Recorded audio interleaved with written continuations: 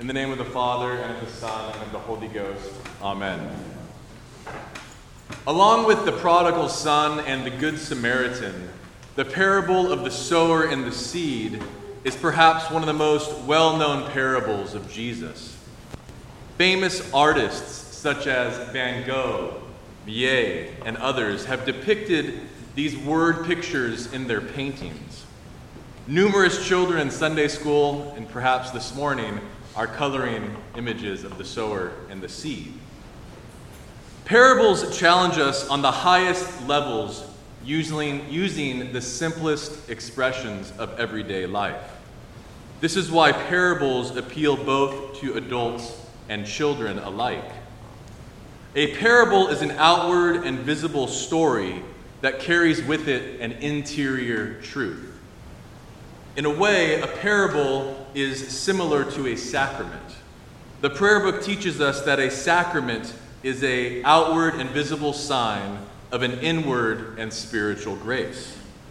In the ministry of Jesus, parables serve as outward and visible stories of the kingdom of God. The Synoptic Gospels record over 30 parables, and the Gospel of Luke, which we hear this morning, contains 24 parables.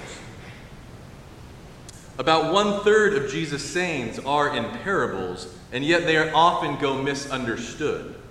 The church fathers were famous for allegorizing the parables and creating meanings that weren't there. But recent scholarship has brought us back to the ancient Jewish roots of parables found in Haggadah, or Jewish storytelling. This art form, like the parables, show us that a good story can be more effective than a good sermon. A unique feature of both the Haggadah and the parable is that they demand a decision from the hearer. The hearer plays an important role in the parable of the sower and the seed. While art and tradition focus our attention on the messenger, the sower, or on the message, the seed, at the core of the parable is the soil and the hearer. Because of this, a better name might be the parable of the soils or the parable of the hearers. In our short pre-Lenten season, we prepare to hear the word of God in new and challenging ways. Like the religious pilgrims of the ancient world, we must properly prepare for Lent if we wish to arrive and enjoy the destination. Pilgrims often encountered threats in their journey, which would throw them off course.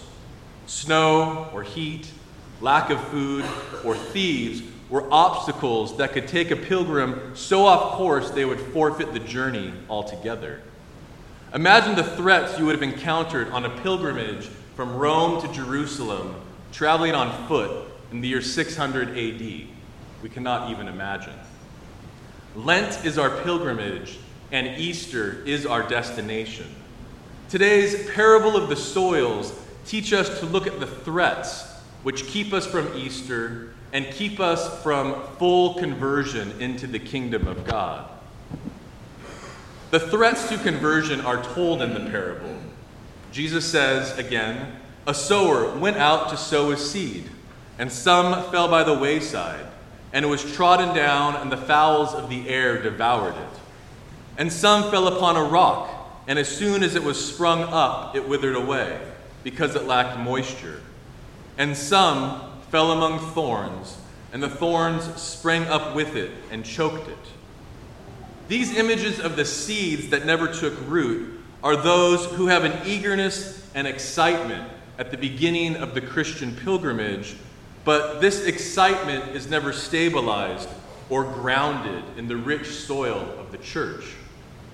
The soil of their souls has been trodden down by the nonstop busyness of life.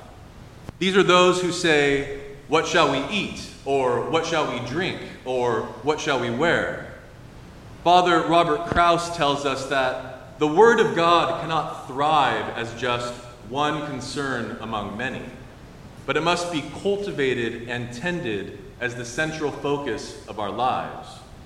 And as Jesus says, we are to seek first the kingdom of God and his righteousness.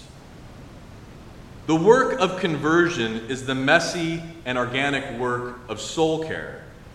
In order for God's word to properly take root, the soul must be cultivated and tended like a garden. Good gardeners not only explore finding the right kind of seeds and the proper location for their garden, but they are obsessed with soil and the right kind of soil. Our problem with the Word of God is not typically with its content or with its message, but it is with the reception of that message.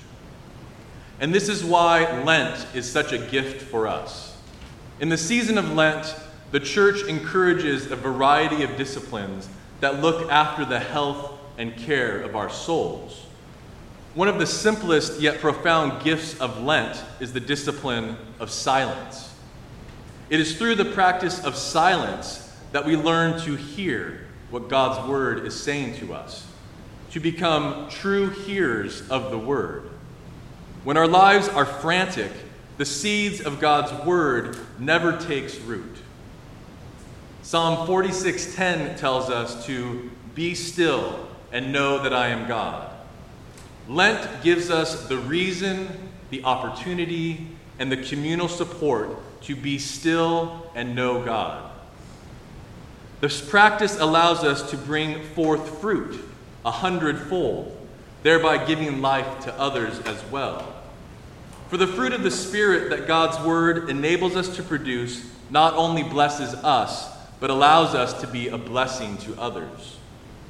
When we embrace the cultivation and care of our souls through the disciplines of word and sacrament, silence and solitude, and rest, we are able to join the community of those who, with an honest and good heart, hear the word of God, keep it, and bring forth fruit with patience.